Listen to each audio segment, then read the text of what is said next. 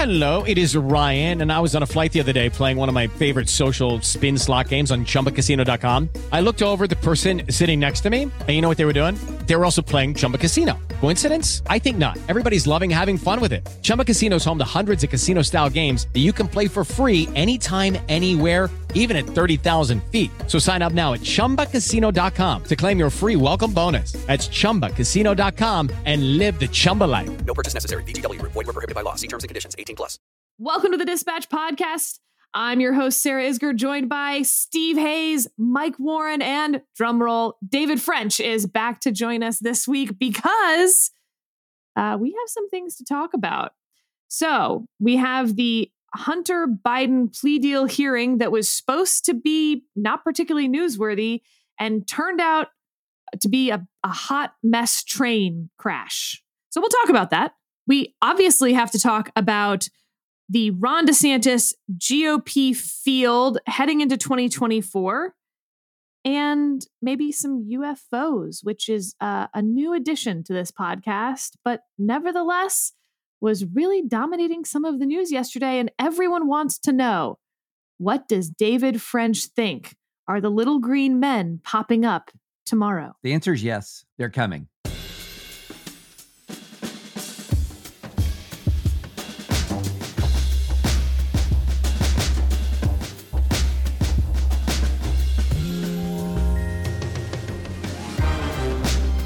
All right, let's dive in. I'll do a little table setting on the Hunter Biden thing just to back everyone up for a second. So Hunter Biden was charged by the Department of Justice with 2 misdemeanor tax evasion charges, which he had agreed to plead guilty to in exchange for probation. He was also charged with a felony gun possession because at the time he purchased the gun, he was a user of illegal substances.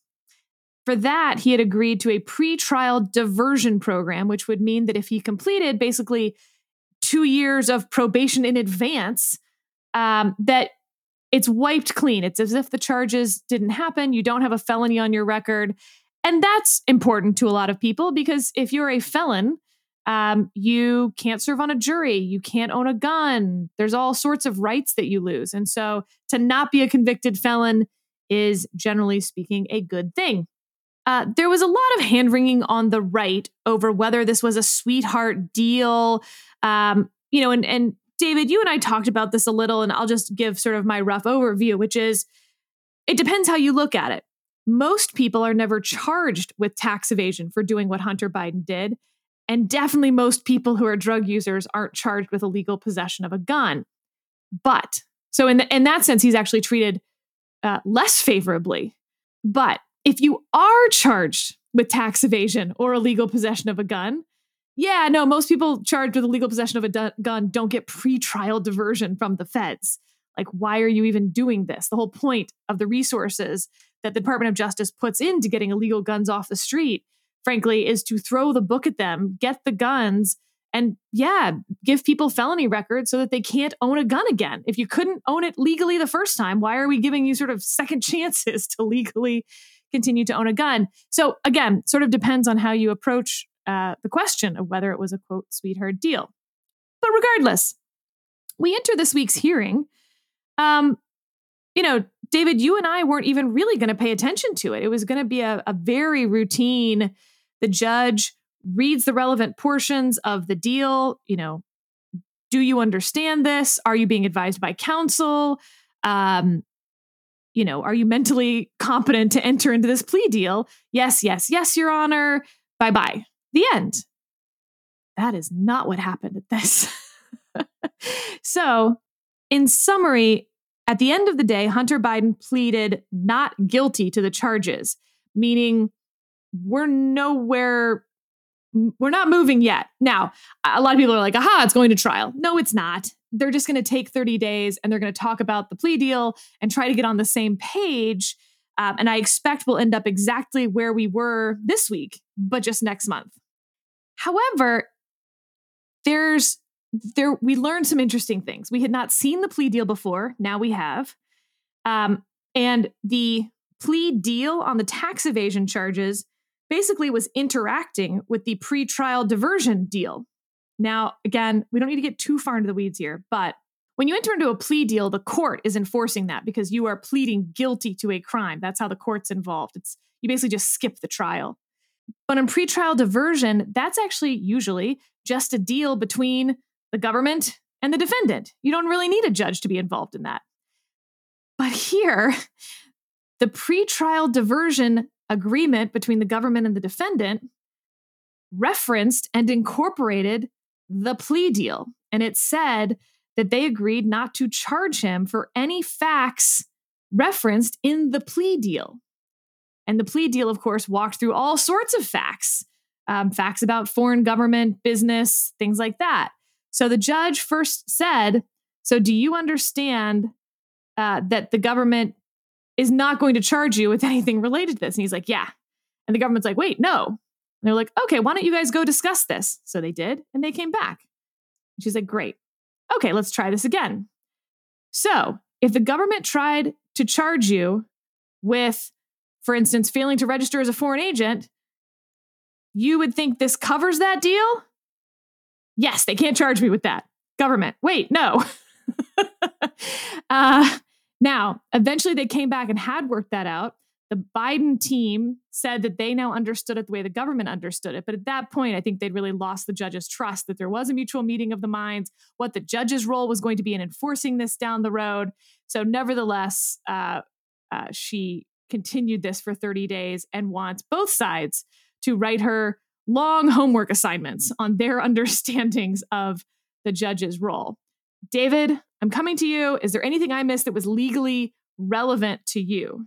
No, I think that, the Reader's Digest version would be to say this plea deal, which seemed to be, at least the way it had been publicly portrayed as a plea deal relating to the tax and gun charges, was actually through the back door, apparently a plea deal related to prosecution under FARA, or the Foreign Agent Registration Act. In other words, it would cover some of this foreign activity as well. So how broad was this thing was the real question. And Sarah, it was really remarkable. We were actually recording our podcast when the first reports that the plea deal was coming apart started to filter across Twitter. And then it was, no, the plea deal is back together again. And then it was, no, it's actually been blown apart. And it really was over the breadth of the issue. What was the deal actually? And the judge, to the judge's credit, was saying, look, let's get it all out there. What is this thing really? And when it turned out to be, oh, wait, is this broader than tax and gun charges? Is when everything started to fall apart. So I think the judge did her job here. I mean, the judge did her job here, which was to fully tease it all out, bring it all out in the open and see what we were actually dealing with. And, look, at the end of the day, Sarah, I think of all of the people involved in this, Hunter Biden is in the worst position because he did have a deal that the previous deal, it was exactly, I had the exact thoughts you had. Whether this met the qualification of sweetheart depended on the lens you're viewing it in. Do people normally get prosecuted for this? No. So in that sense, not sweetheart. If you're prosecuted, is this the deal you get? No. In that sense, sweetheart. So how are you squinting at this was a big issue. But when you add in the FARA stuff, the sweetness of it, you could almost smell the sugar. Can you smell sugar? You could almost smell the sugar. But David, there's two possibilities here. And the possibilities are what's being bandied about, online and among sort of the pundit class. Either the Department of Justice was sort of trying to conspire to hide this very large immunity agreement that they were giving Hunter Biden under the guise of not giving him an immunity agreement. Or Hunter Biden. Well, or DOJ was dumb and they did not realize what the Hunter Biden team had snuck into the pretrial diversion agreement. And there's a timing issue here, and that my understanding is the pretrial diversion agreement was agreed to first. And I do come back to that old, I'm going to get the saying a little bit wrong, but never assume malice where incompetence will explain it. Yeah. I'm inclined to think that this was not some grand conspiracy here where DOJ and the Biden team were on the same page and we're trying to pull a fast one by everyone else, including the judge. My reason for that is that it would be one thing to go in and assume the judge wasn't going to ask you the question, and then when she does ask you the question, y'all aren't on the same page to answer it. Then you get to have a private meeting off the record and get your story straight. And they came back and still didn't have their story straight, which to me now we're in more of the incompetence territory. Yeah, I mean, a point in your favor on a point against that would be, really, Sarah, on the Hunter Biden deal, they're going to be that bad? That would be, one rebuttal to you. But on the other hand, if you're talking about accounts from the courtroom, it says that they're stating on the record that the other investigations were ongoing and he was susceptible to prosecution.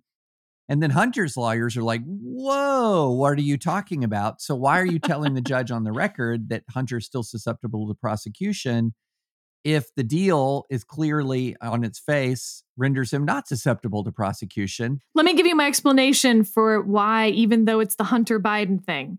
In fact, it's why I'm now more convinced of it, because the Department of Justice didn't want the political fallout from having to deal with this case themselves. So they basically cut off the U.S. Attorney's Office in Delaware and let them float as a little island on their own to do this prosecution. Normally, if you had a deal of this sort of public scrutiny magnitude complication, it would run up through sort of senior staff at the Department of Justice, Main Justice, the criminal division. You'd have a lot of really smart, experienced lawyers reading this plea deal.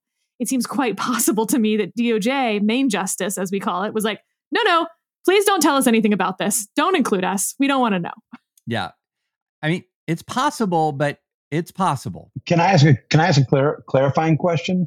Yeah, for sure. Isn't it also the case that if there was this sweetheart deal that was sort of snuck in there, the ultimate reason that this wouldn't have been a conspiracy is because we were going to find out eventually, right? I mean, this wasn't going to remain a secret forever, right? We were going to see if he was not going to be, if they were not going to be able to pursue these additional charges. We would see him not prosecuted, but we wouldn't necessarily have known why. So it would have been possible for that part of the deal to remain secret forever? Yeah. Oh. Okay, well then I think then let me assume the position of Republicans who are very skeptical about this. So I want to move to the Republicans who are very skeptical about this because the complaints are contradictory at times, Steve, and I want you to unwrap them for us. Okay. Initially, they're mad that Hunter Biden gets this sweetheart plea deal. The initial plea deal at all, right? The pretrial diversion on the gun charges, the misdemeanor tax evasion. All right. Then, which doesn't, just to be clear, doesn't include potentially this other FARA sort of immunity. That's right. I mean, what happens in the immediate aftermath of that, by the way, is that Hunter Biden's lawyers come out and say, this ends the investigations into Hunter Biden. And the U.S. Attorney's Office says, no, it doesn't. Right away. Yes. Right away. So, I mean, literally for a month, we've known that there was something off in what the agreement was. I remember it was hard for us to report on it at the time because you had these statements, these clarifying statements that said the investigations are ongoing. And then you had other people who were party to the agreement who were saying, no, the investigations are not ongoing. For a little background, Declan Garvey, who edits our Morning Dispatch, came to me with this question. And I was like, yeah, Declan, you found the problem. And he's like, so what's the answer? And I was like, no, Declan, there is no answer. The guy who would know is the one running the investigation, the U.S. attorney who says that it's ongoing. But the people who actually agreed to the agreement are the ones saying that it's over. So I don't know, man. Okay, so after that, when then the U.S. attorney said the investigation was ongoing, interestingly enough, there were Republicans who were upset about that. On the one hand, they wanted Hunter Biden charged with his sort of foreign business dealings, the foreign agent registration problem, stuff like that.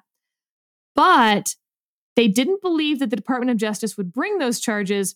And by saying the investigation was ongoing, they thought the Department of Justice was protecting Hunter Biden from having to testify before Congress.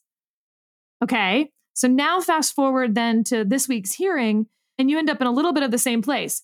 They're like, oh my God, see, there was this secret conspiracy blanket immunity agreement.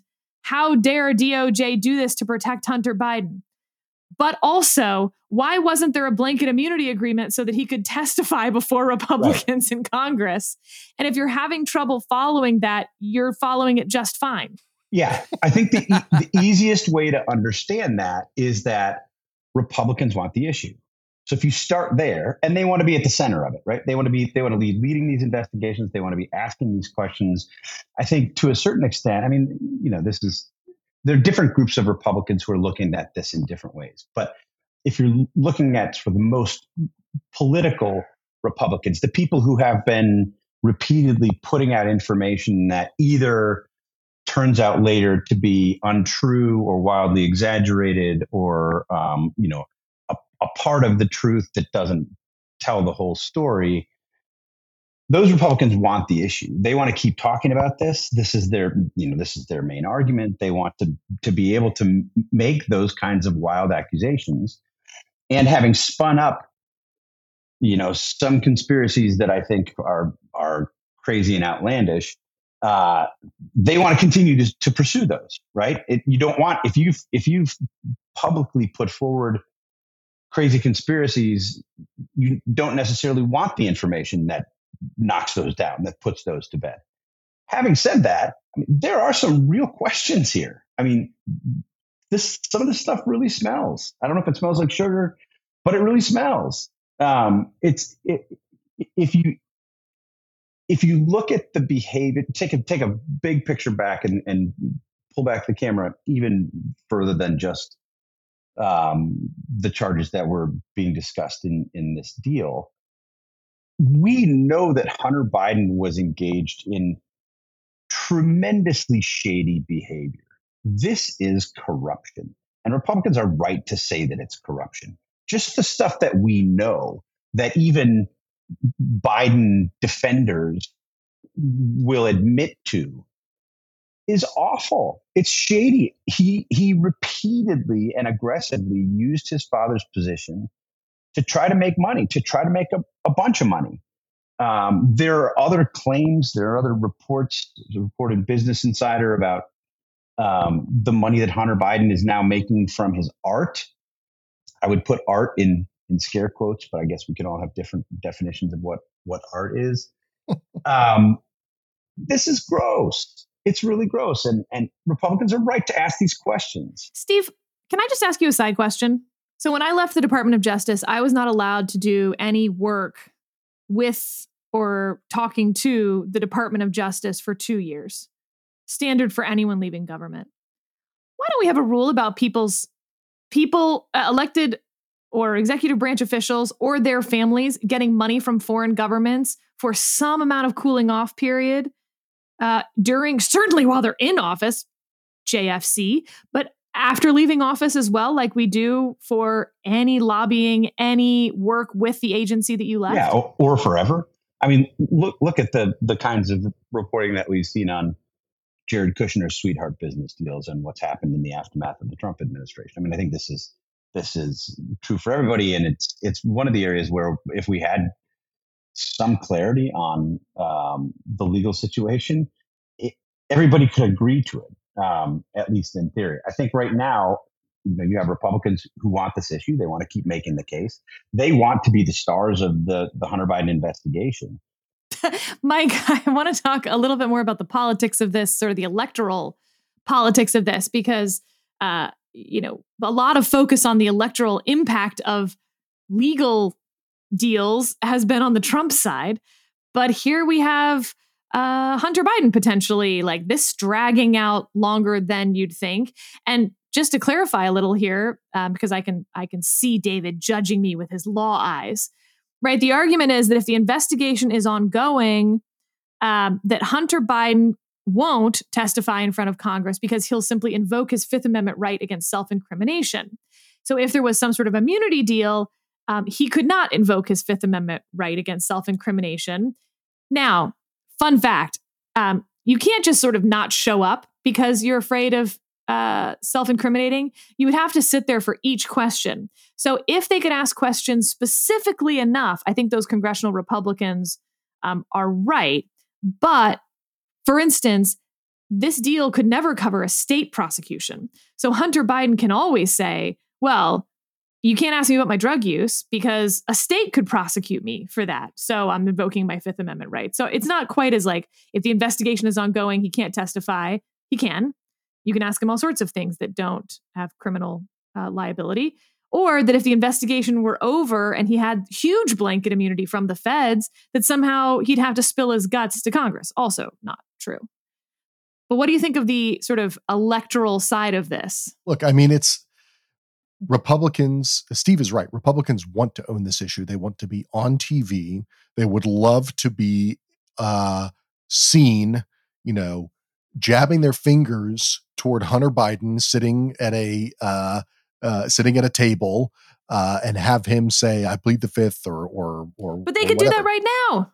They could, but it's so much more fun to have it looming, and say, "Look at our hands are tied. We can't do that." I mean, there is such sort of it is playing out like so much bad acting, frankly, on both sides has been going on for the past 6 years, which is, and I was thinking about this as I'm contemplating everything that happened yesterday with the Hunter Biden plea deal going awry, which is you have Republicans who rightly smell something, right? Something doesn't smell right. Something doesn't seem right. And yet they can't help themselves to sort of go to the most extreme or to the most conspiratorial explanation. I mean, it is a lot like what Republicans were doing during the Clinton years, when it was so much more fun to talk about Vince Foster than to talk about sort of the actual like low level like skeeviness going on with the Clintons. So you have some of that, and then you have it's Democrats, but what it really is like institutions, and in this case, sort of the Justice Department. I mean, my perception of this, and I think the perception that a lot of voters might take, is that the Justice Department is sort of trying to, they have a politically explosive case, right? They have something that it goes awry and it blows up in their face. And so they're trying to sort of overmanage it and get a little too cute by half and try to figure out a way to massage it in a way that, it takes the political edge off. And what they end up doing is looking like fools, looking incompetent, and looking to Republicans like it's a conspiracy. And so everybody is sort of repeating these. I mean, you could say that they repeated this. This was the case with the Russia investigation. You could say it was the case with COVID, even, where sort of institutions overcorrect because they want to manage the message, and Republicans take their healthy bit of skepticism and go to the extreme. So what does this end up looking like politically, like electorally? I guess like the last several election cycles where like Republicans are like fired up and angry and all kinds of populist rage about institutions protecting their political enemies. And Democrats are sort of have some self-righteousness about they're the ones fighting against and holding the line against these conspiratorial Republicans. The bases come out, and I guess independents sort of just kind of wait to see who seems less crazy. That seems to be what's going on here, like big picture wise. I don't know how it shakes out, in the little bit. I think that's right. I think if you look at the way that like Fox has covered this, they start with this assumption that Hunter Biden is guilty of all of these things that we know and a lot of things that we don't know, and that the Justice Department is in cahoots and working to protect him. And I think, let's assume for the sake of argument, Sarah, that you're right, and that this is much more attributable to incompetence than malice or corruption. It still can feed perceptions of corruption, right? I mean, it still doesn't. It still doesn't look question. good. This really doesn't look good. Yeah.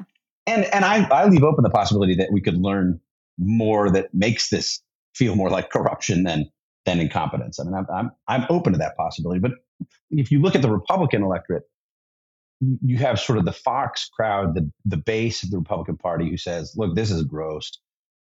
this has been happening for a long time. He's being protected. Look at all the things that are happening in plain sight, and the guys, getting these slaps on the wrist. I think beyond that, there's also this sense, and this is probably where squishier Republicans, independents, and some Democrats end up. Look, this is bad. This is corrupt, but this is sort of how Washington operates, and this is unfortunate. In its own way, that sort of feeds Trump's narrative about the swamp as well. I don't think it ultimately, helps him that much or helps Republicans that much. But it does feed this broader sense that Washington is a mess.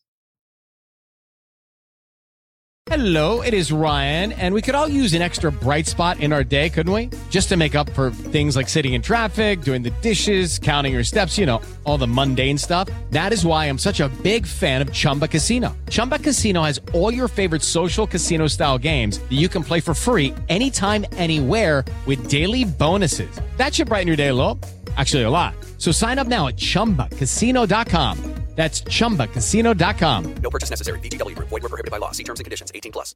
And we'll take a quick break to hear from Aura. Looking for the perfect gift to celebrate the moms in your life? Aura frames are beautiful Wi-Fi connected digital picture frames that allow you to share and display unlimited photos. It's super easy to upload and share photos via the Aura app. And if you're giving an Aura as a gift, you can even personalize the frame with preloaded photos and memories. And I'll tell you, not only have I given this picture frame to all the moms in my life, but I'm an only child, and it's been really fun to see my friends with siblings give this frame to their moms, and it turned into a passive-aggressive war to see which siblings can upload more pictures of their children. The Aura app is so easy. You can sit there at the end of the day while you're watching TV and just upload a couple pictures from the day and really show your brother-in-law who's boss. From grandmothers to new mothers, aunts, and even the friends in your life, every mom loves an Aura frame. Named the best digital photo frame by Wirecutter and selected as one of Oprah's favorite things, Aura frames are guaranteed to bring joy to moms of all ages. Right now, Aura has a great deal for Mother's Day. Listeners can save on the perfect gift by visiting auraframes.com to get $30 off, plus free shipping on their best-selling frame. That's AURA frames.com. Use code DISPATCH at checkout to save.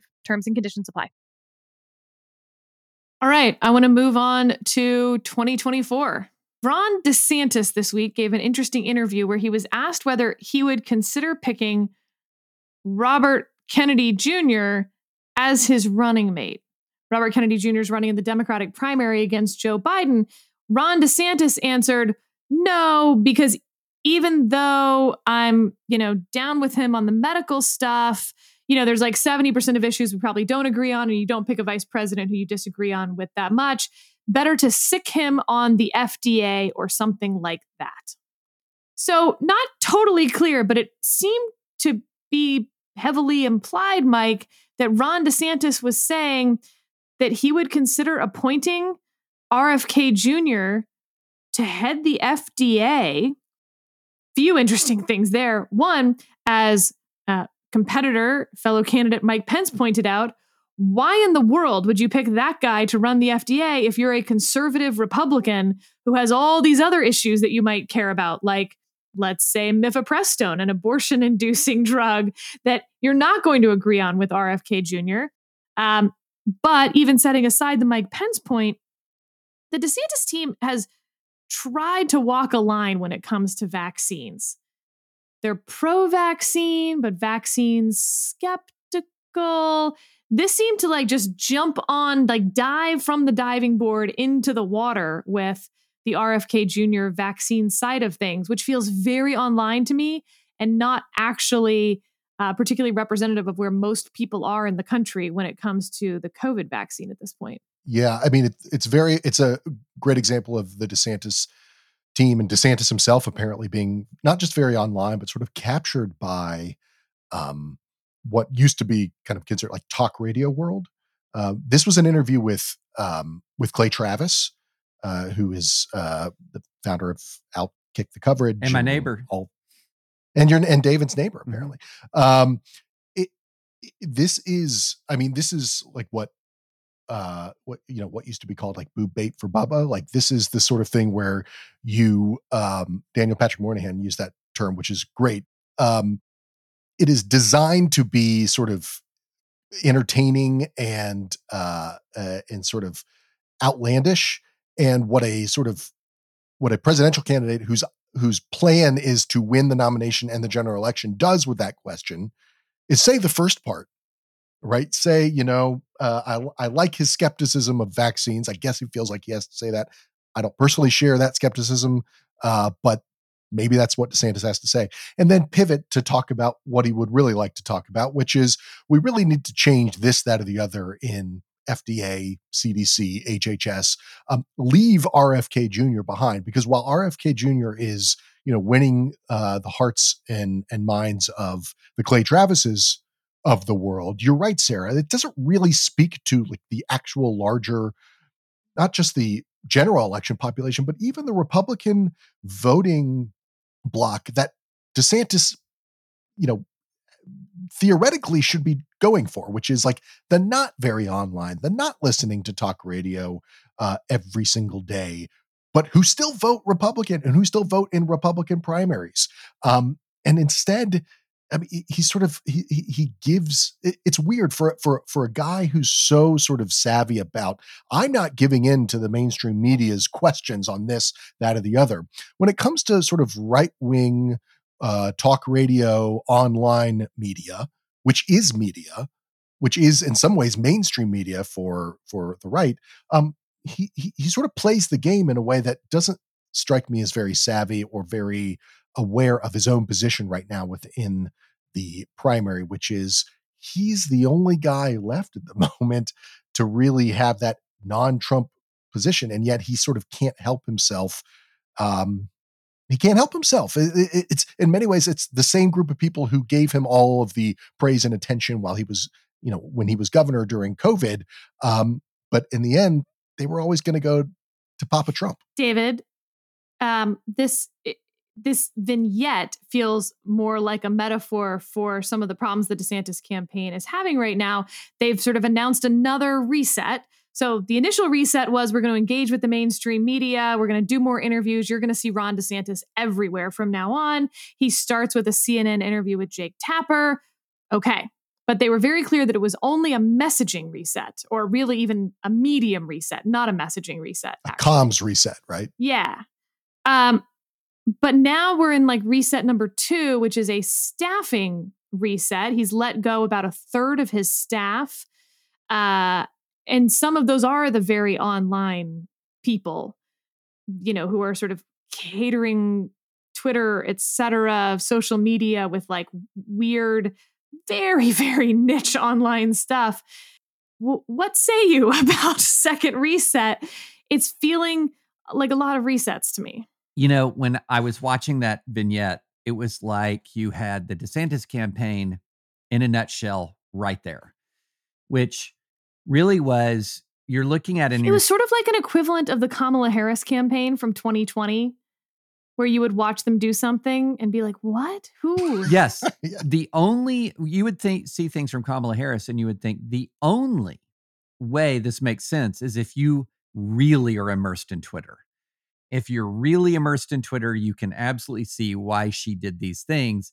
And that's the same thing with DeSantis. I mean, it's interesting. Rich Lowry has a piece out today where he's talking about some of DeSantis's problems. And he's saying, well, DeSantis isn't super online because doesn't really have a presence on some of these other social media platforms where a lot of Republicans are. And that's correct. I mean, it really is. When we say too online, we really are talking about a quite specific Twitter subculture. And what he reminds me of, have y'all heard the phrase or the acronym NETTR, NETTR? It's a very online thing which now is telling me I'm too online myself. I could have told you that before. Okay, should I stop talking? But anyway, what it means is no enemies to the right. Oh. And so I have heard that.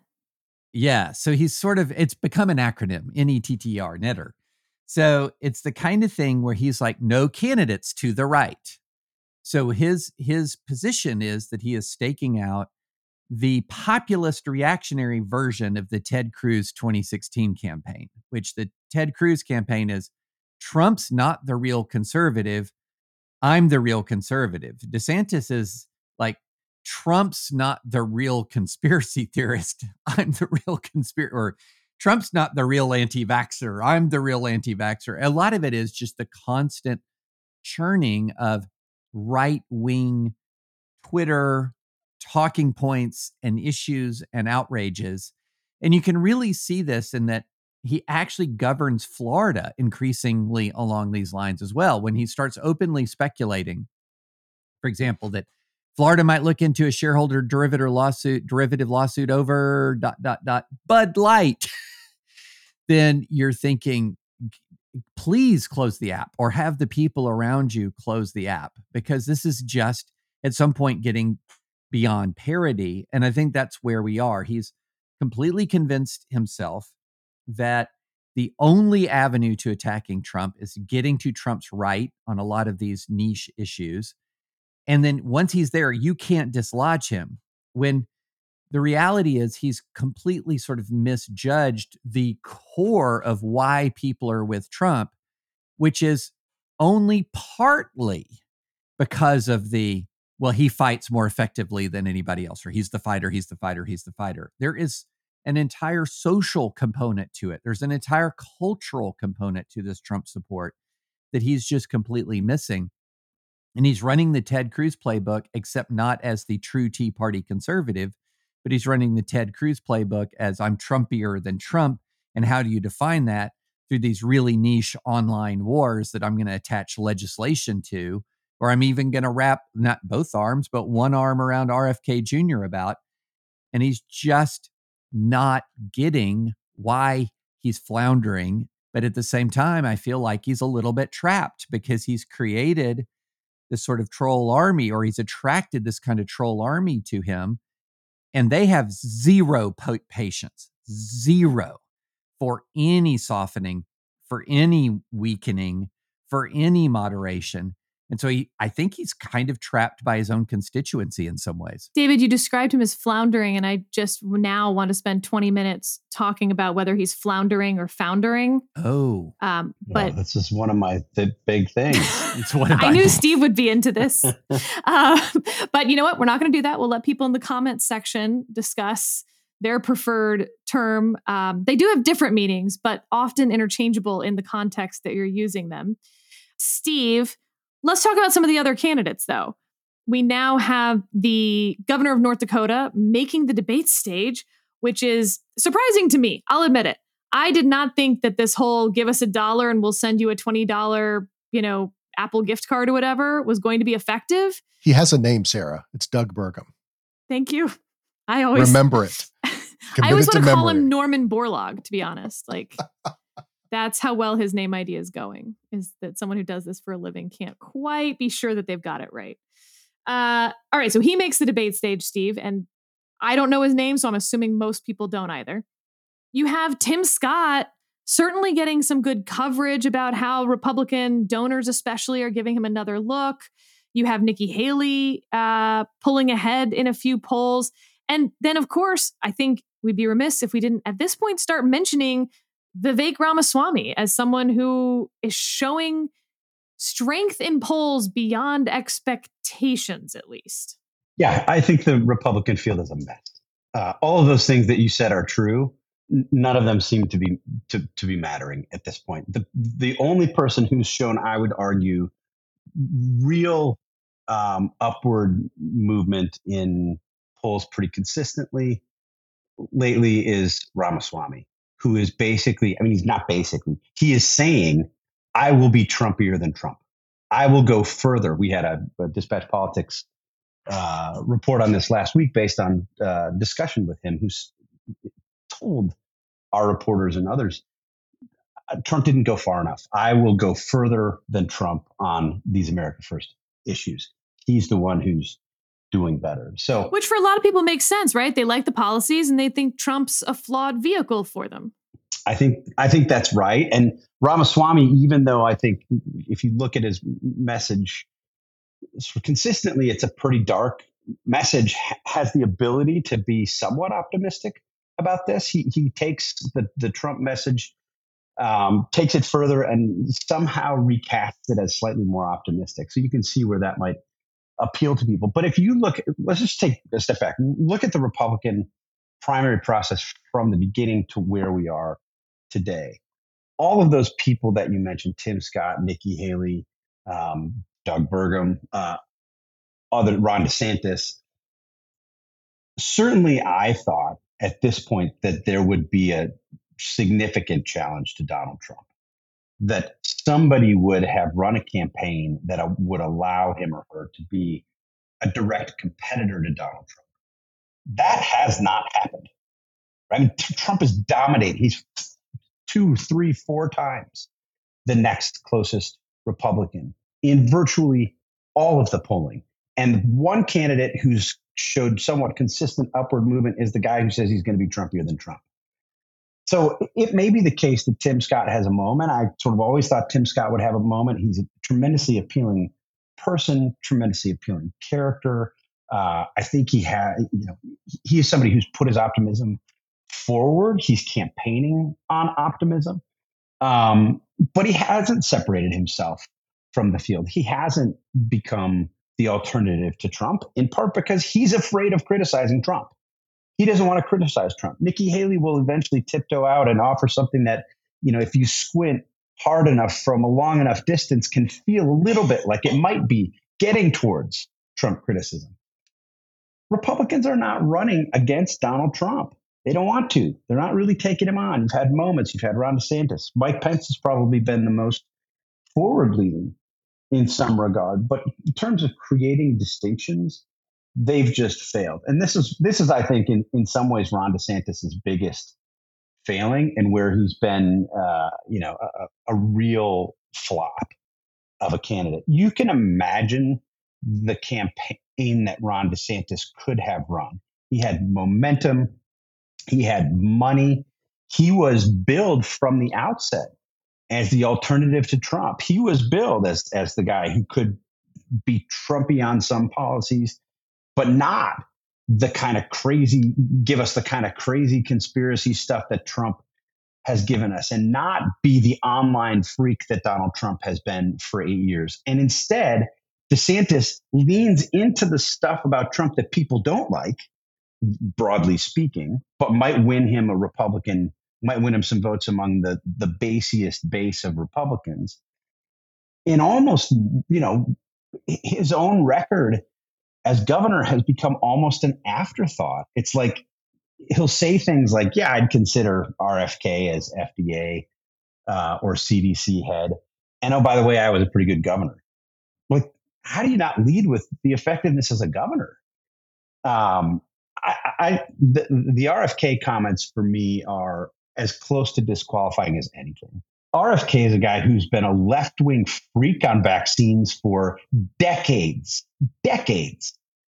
And not only did DeSantis say that he might consider him to run the FDA, to use him to stick him on the FDA and the CDC, before he did that, he said there are issues where we don't agree, but man, he's right on the medical stuff. That's bonkers. Like, that's insane. And by the way, medical stuff wasn't limited to the COVID vaccine. No. I mean, the stuff that RFK Jr. says about all vaccines, causal link to autism, cell phones and brain cancer. Like, he has lots of thoughts about medicine. It's so bonkers. I think people don't really appreciate how crazy he is, and how crazy he's been for as long as he's been. But here's a final point. This is where I'll end. Ron DeSantis has given Clay Travis interviews before, right? Clay Travis has a popular nationally syndicated talk radio. He's taken his Outkick stuff to Fox, and he's popular with the super online right. It's not surprising that if you go on and you talk to people like that, or like we've said before, Ron DeSantis giving one of his first hangout interviews to Benny Johnson, also an extremely online conspiracy right-winger. Of course, Clay Travis is going to push him in that direction. Clay Travis is the one who said we'd have a couple hundred deaths from COVID. He wants to be vindicated. He wants to he wants to go back and revisit the things that he said and have somebody tell him he's right. So they've moved. He was wrong about COVID. He's wrong as you could possibly be about actual COVID and its effects. So then they shift to the COVID backs, and they're looking for things that are not provably false so that they can float more conspiracy theories. It's a choice to go and visit those people. It's a choice to spend time with those people. Of course, you're going to be driven there. Now, a good candidate and somebody who actually believes things and has principles would say, oh, my RFK Jr., are you crazy? Have you not paid attention to what he said over the past 30 years? Of course, I wouldn't consider him for anything. But that's not Ron DeSantis. Okay, round two. Name something that's not boring. A laundry? Ooh, a book club. Computer solitaire, huh? Ah, sorry, we were looking for Chumba Casino. That's right, ChumbaCasino.com has over 100 casino-style games. Join today and play for free for your chance to redeem some serious prizes. ChumbaCasino.com. No purchase necessary. Void where prohibited by law. 18 plus. Terms and conditions apply. See website for details. Hey guys, it is Ryan. I'm not sure if you know this about me, but I'm a bit of a fun fanatic when I can. I like to work, but I like fun too. It's a thing. And now the truth is out there. I can tell you about my favorite place to have fun. Chumba Casino. They have hundreds of social casino style games to choose from with new games released each week. You can play for free anytime, anywhere. And each day brings a new chance to collect daily bonuses. So join me in the fun. Sign up now at ChumbaCasino.com. No purchase necessary. VGW. Void where prohibited by law. See terms and conditions. 18 plus. All right, David, will you set us up on aliens, please? What happened this week? Well, there was a hearing. Speaking of conspiracy, this is a great transition. Man, we hate conspiracy theories. Now let's do a serious segment on UFOs and aliens. We hate conspiracy theories unless they're true. You can tell who wanted to do this segment and who didn't want to do this segment. Yeah, there was a hearing, U.S. House of Representatives, over the unidentified aerial phenomenon, UAPs, which I'm still not used to UAPs over UFOs.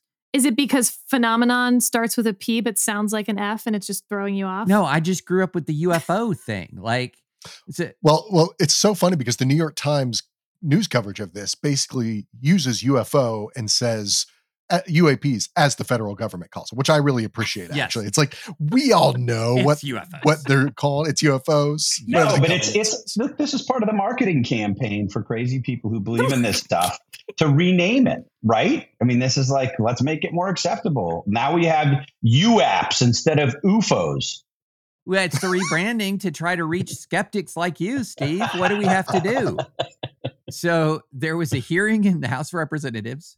Various witnesses were brought in of various degrees of credibility, in my view, who were talking about encounters with UAPs. Now, I put this in a couple of, let's put this in 3 buckets as a shout out to Sarah and Advisory Opinions. So bucket number 1, we'll talk about pilot/airplane encounters, which are the most interesting to me. So these are when you have F-18 pilots or airline pilots who have encountered things in the air that have been recorded. In other words, it's not just their eyeball testimony. They have been recorded on video cameras, on the various sensors that American aircraft have, and have behaved in utterly inexplicable ways. And this is something that is not new. The Times, in fact, covered this back 2017, 2018 with some testimony, for example, from F-18 pilots. That is really, really compelling. Then you have this other kind of testimony, which is, hey, I'm from the deep state and I've got stuff to share with you. Okay. That's sort of the second bucket. It's not as incredible as the bucket 3, which is I'm not from the government, but I've got insights into the government that I'm here to share with you, which is really not so much the focus of the hearing, but it was more buckets 1 and 2. So, okay, but where does the transcript, there's the part where a congresswoman asks, did you recover anything from the crash site? And he says, yes. And she says, was it human? And he says, no, it was non-human biologics. Now, I just want to, can I just tell you my own thoughts on some of this, which is, I I think everyone was like, non-human biologics. Now we're in Independence Day territory. Couldn't non-human biologics literally be anything else? Like bacteria? Yeah, that was... Or octopus? Yeah. Like I have a whole theory that if there's, I think numerically, the likelihood of there being life on some other planet is incredibly high. But then you have to ask yourself, what is that life most likely like? We are sort of an evolutionary dead end. Look, our birth rates are going down. There's all Speak sorts for of yourself. reasons your birth rate isn't going down. Mike's doing his part. I'll grant you. He's a little bit above replacement value in his household. But that, they're actually far more likely to just be a bunch of amoebas running around. Or maybe octopus. They're very smart, but solo creatures. They can't really take over much because they refuse to work together and don't live very long. And then there's, of course, the study that says that things keep evolving into crabs. And so that crabs are actually maybe the most evolutionarily advanced because 5 different times things have evolved separately into crabs. Can I for just instance, pause right a hermit here? crab and a king crab. No, you cannot. Yeah, I have no. to Steve, stay out of this. This is so great. Look, we don't this need is so you great. here. This is like talking about being in our own worlds. Sarah, do you realize you just introduced that by saying, and then of course there's the study about how everything evolves into crabs. Like this is common knowledge, and every single person, I don't even Adults know are what the equivalent talking, would be. Steve. Adults are talking. I don't know what the equivalent would be. Of course, there's the study that everything evolves into crabs. Of course, and I was just talking about this yesterday with my friends at the bar. We have had extended conversations about the crab people, Steve. This is Crab people, this is new. This is not new stuff. All right. So anyway, the non-biologics, what bucket is that going into, David? That is going into bucket maximum skepticism because anything that depends on large numbers of people across multiple American generations of government employment, maintaining absolute total radio silence about the biggest story in the history of the world, color me skeptical. If it is, I'm an F-18 pilot and I'm coming out immediately to say, my sensors picked up something that I can't explain. That is much more how government works compared to, we have 17,000 people since 1951 who've been sworn to absolute secrecy and kept that secret. But see, David, here's the problem. If you're telling me that my belief in aliens needs to be in bucket 1, then I'm out because bucket 1 is the most explainable bucket. That there's, basically, laser weapon technology being tested that these guys haven't seen, aren't privy to, whatever it may be. Sensor failure. All sorts of, there's so many explanations for why an F-18 pilot, and especially a commercial pilot, is going to see something in the air that they can't explain that has absolutely nothing, like the opposite of aliens to do with. I don't think that anyone would say, much to my profound disappointment, that we have established the existence of aliens. I'm saying of all of the buckets, what is most interesting to me is not I'm coming forward, the first member of the deep state ever to blow the lid off of the vast labyrinthine deception operation that has encompassed 40, 50, 60, 80 years of American history involving hundreds, if not thousands of federal employees, and not a peep of it has emerged until now, versus the way we've seen things actually work in real time, which is with a lag of a year or 2 or 3, or maybe even immediately, people see something really unexplained and say, I saw something really unexplained, and then come forward. That's so much more interesting to me. And, we did have this UAP report that came out, and I wrote a Sunday newsletter about it. Like, what are the religious implications? And I think I said when the aliens arrive, not if. But, there were elements of the report that were basically like, we can't at this moment explain what the sensors recorded, which is not the same thing as saying, and therefore aliens. It's just saying we cannot, with our present technology, explain what we recorded. And that, to me, is very interesting. Let's look at that. I'm fascinated by that. Mike? Is there a question? The look at resignation on Sarah's face. Look, you're the person who says we're all going to be crabs. Give me this. Like, give me some intrigue about aliens. There's a great Kurt Vonnegut book called Galapagos that I just am going to throw out there that I highly recommend. It's a short read. It's fictional. And let's just say we don't all evolve into crabs, but it's not that far off. Yeah. I mean, I don't know. Like if we're going to talk about alien science fiction, I would much prefer a world or a universe that looks like what C.S. Lewis describes in his space trilogy, which is like basically, like every planet has like aliens that are some, manifestation of angels. I don't know. I mean, like, I just find it all so, I guess I'm just a skeptic. Like Mike, here are the two questions. Okay. All right. What's my question? Do you think that there are life on other planets? I think it's possible. Yes. Okay.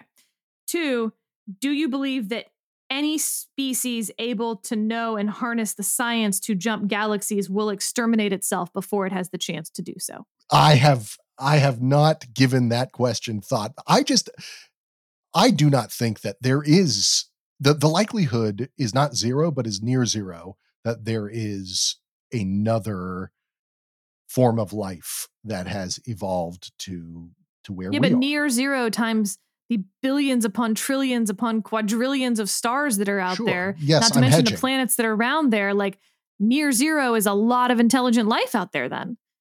Yeah, I suppose. That's how the math works. Yeah, I know that's how the math works. I just give me some evidence. Give me some real evidence, not some sort of evidence that is being filtered through, a guy who's calling himself a whistleblower and interpreting, information that's been filtered through thousands of different. I mean, like it just. All right, when the aliens come, you guys aren't invited to the tea party. Yeah, no, okay, fine. Can I just Steve, interject right wait, here? No, real Steve fast? needs to answer the two questions. Steve has had his say. So I've got more say. I need to make sure that you guys, the people understand that you guys fit squarely into the RFK Jr. category of alien. See this, we don't need this. I just said there were amoebas on other planets. I think I'm actually like on the side of science here. What does the crab study say? Crab studies. But let's be fair here, because producer Adam sent me a note saying we do need to give some background to the whistleblower. So this guy, David Grush. So this is not like some guy who was on a History Channel documentary about mermaids and has branched out into UFOs. So this guy is a Air Force officer. He was part of the National Reconnaissance Office representative, or he was the National Reconnaissance Office representative to the Unidentified Aerial Phenomena Task Force. So he actually was a person who was involved in his role with one of his roles within the government was looking at the UAP phenomenon. And so this is why a lot of people have paid a heck of a lot more attention to his public claims, because he actually had a role. In other words, he's the kind of person that I would say, hey, if all of this was real, this is exactly the kind of person we would have heard from in 1958 or whenever. But David, in order to prosecute him for perjuring himself by giving false testimony under oath, you'd have to prove that he knew his testimony was false. Right. Like he's not getting charged with perjury. No, I know. You can't prove that there aren't aliens. And we certainly can't prove he knows there aren't aliens. Of course. That's why he's in bucket 2 for me, and he's not in bucket 1, which is with sensors, with gun camera footage that you can see it, the gun camera footage. We are showing you unidentified aerial phenomenon that we cannot explain. That to me is a lot more interesting than bucket number 2. This guy, and certainly more interesting than bucket number 3, which is History Channel mermaid territory. All right, Steve, I mostly did this segment just so we could prove that we could do it with you on here. I'm glad you did it. You were gone. We had that off the rails. I have a story. Yeah. I mean, this is not new. Certainly, you've had people thinking about UFOs, wondering about UFOs, and asking the U.S. government questions about its UFO program for a long time. In 2000, 3 days after George W. Bush picked Dick Cheney to be his running mate, they were doing an event in Springdale, Arkansas. And this UFO enthusiast named Charles Huffer came up to Bush and said, half the country thinks UFOs are real. Would you finally tell us what the hell is going on? And Bush, as you can imagine, wanted to have some fun with this guy. So he's standing next to Cheney and sort of motions in Cheney's direction and says, this man knows. He was Secretary of Defense. So it's sort of a put on. Bush is standing next to Cheney a few minutes later, and Huffer comes around again. And Bush gestures to Cheney and says that Cheney now has a new assignment if they're elected. And Bush says it'll be the first thing he will do. He'll get right on it. So this is all like a big joke, right? But in the UFO community, they take Bush literally. And they think that now Cheney has been given the assignment to go and look at this thing. And in the UFO community, they began calling this Bush's promise to go and really get to the bottom of what was happening in UFOs and ufologists. So they win the election, Cheney's in office, and he does an interview on the Diane Rehm show in Washington in the spring of 2011. And they get a call. It's a call-in show. They get a call, and this guy calls in and says, and I'm reading his quote here. Since the statement made by George Bush last July, there's a vicious rumor circulating in the UFO community that you've been read into the UFO program. So my question to you is, in any of your government jobs, have you ever been briefed on the subject of UFOs? And if you have, when was it and what were you told? And Cheney, has a pretty good sense of humor about such matters. Responds to the guy, well, if I had been briefed on it, I'm sure it was classified. And I can't talk about it, which of course leads to this explosion of new stories. Oh, Cheney knows, but he's this goes on and on and on. Cheney later denied that he had been part of those briefings. But look, that's like going to be literally true, because at that point, they absolutely, there are people who are getting briefed on, hey, our F-18 pilots saw this. We think it is probably the Chinese testing some new technology, but we don't know what it is yet. So we're trying to figure that out. Technically, then you've been briefed on an unidentified aerial phenomena, and it was classified. And look, in that exchange, Dick Cheney didn't do anything to say that they don't exist, right? So all I know is that I think advisory opinions will be vindicated here eventually. And that is, when the aliens arrive, they will be crab people. Can you explain to people what advisory opinions is? When the aliens arrive, they will be crab people, and that will square the circle. I think that's right. Yeah. So I'll just leave you. Kurt right. Vonnegut's Galapagos is a great book. I highly recommend it. I think it actually, honestly, I could have just done a reading from it for the last 20 minutes and we would have been better off. I'll let y'all decide whether we did a not worth your time today, listeners. And I think we just did it. I'm leaving it to them to decide, Steve. Leaving it to them. Maybe we skipped it. Maybe we didn't. We do have something important to talk about at the end. If we don't do a formal not worth your time. We're at the end, to be clear. Correct. And unfortunately, the thing that we have to talk about is big and exciting and new, and we've probably lost everybody listening through that last segment. But I want to talk to you guys about Sarah, then all the network combined. I want to talk specifically to Sarah and Mike about this announcement that we are making this week about a new project that you all are helming, and allow me to introduce it a little bit, because I can be excited and enthusiastic and brag about both of you in ways that you can't, even if you're being your most immodest. So we are launching a new newsletter and a new project. It's called The Collision, and it will cover, teamed up by Mike and on a team featuring Mike and Sarah, this collision between law and politics that we're seeing in the 2024 presidential election, which we think is truly unprecedented. Unprecedented is a word that's been thrown around a lot over the past 8 years, and a lot of the things it's been used to describe have not, in fact, been unprecedented. This is unprecedented. We have a leading Republican candidate, former president, under indictment in real legal jeopardy in a couple of different ways. And in order to understand what's happening in the presidential race and to understand in our politics, not just at the presidential level, but as it relates to political parties, as it relates to other Republican candidates, I think it's going to be absolutely crucial that we understand what's going on in the legal realm as we talk about these things. So Sarah and Mike have come together to work on this new project called The Collision. And maybe, Sarah, I'll start with you.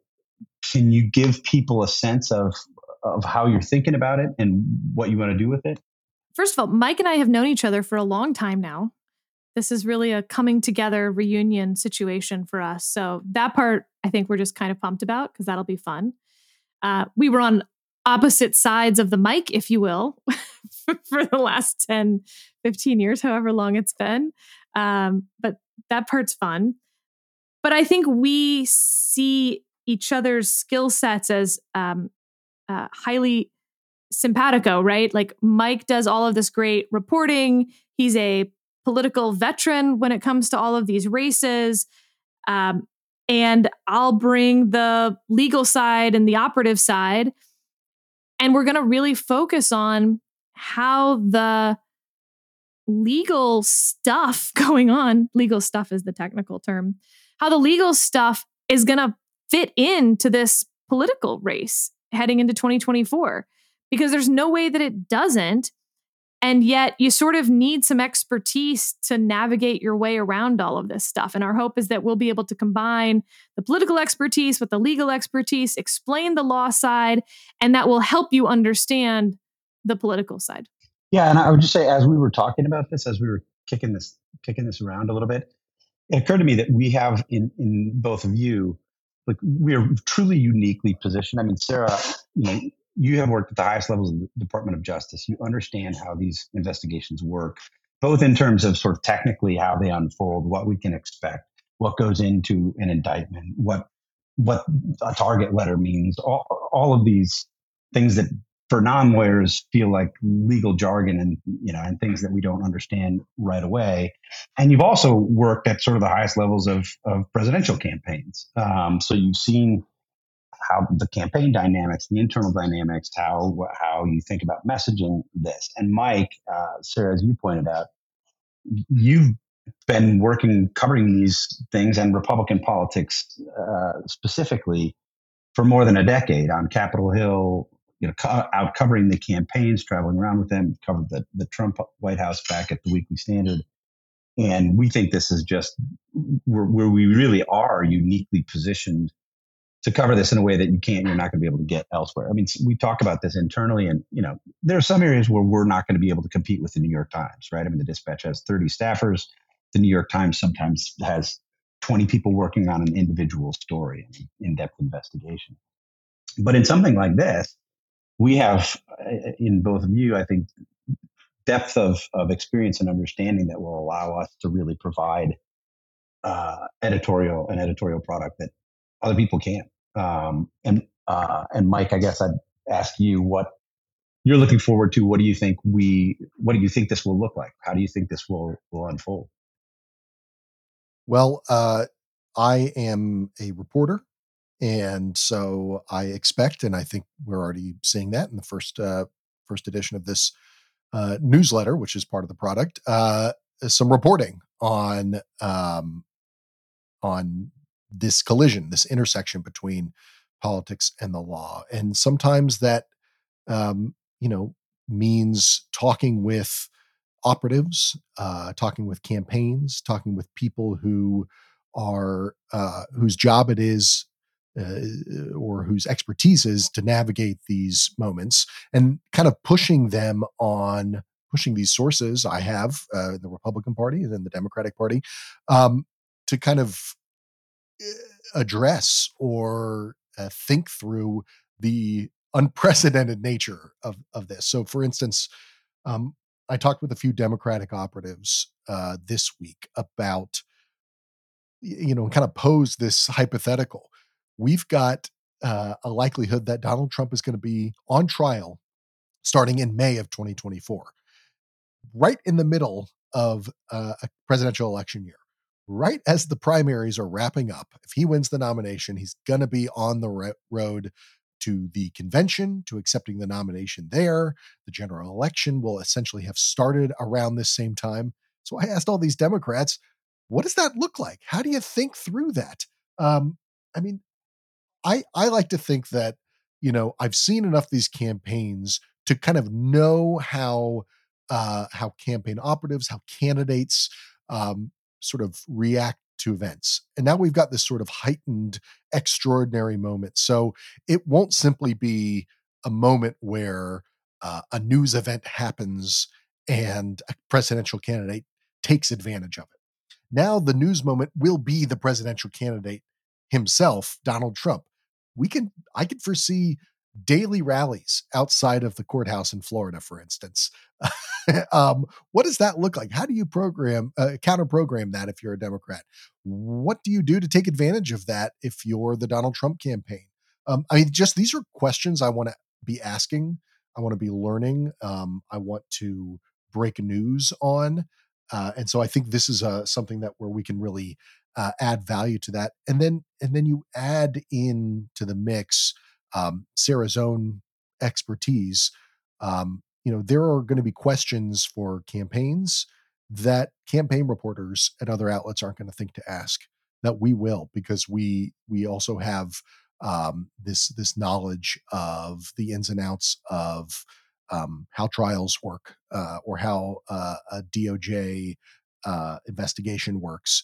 And in the same way that, very, very talented justice reporters don't always consider the politics of things. So I think we really come together with sort of a unique mix here, and we can sort of punch above our weight in that sense. And if that sounds like something you'd like to get into your inbox, go to thedispatch.com, check out the newsletter list. It's called The Collision. You can also look at all the other newsletters maybe you're missing out on. But really, The Collision. It's called The Collision, thedispatch.com. You can sign up there. With that, thank you for joining us on this very special and very weird edition of the Dispatch podcast. We'll see you in the comments section. We'll see whether we're all crabs, we're all heading to crabs, or floundering or foundering wins out in the comments. Thanks.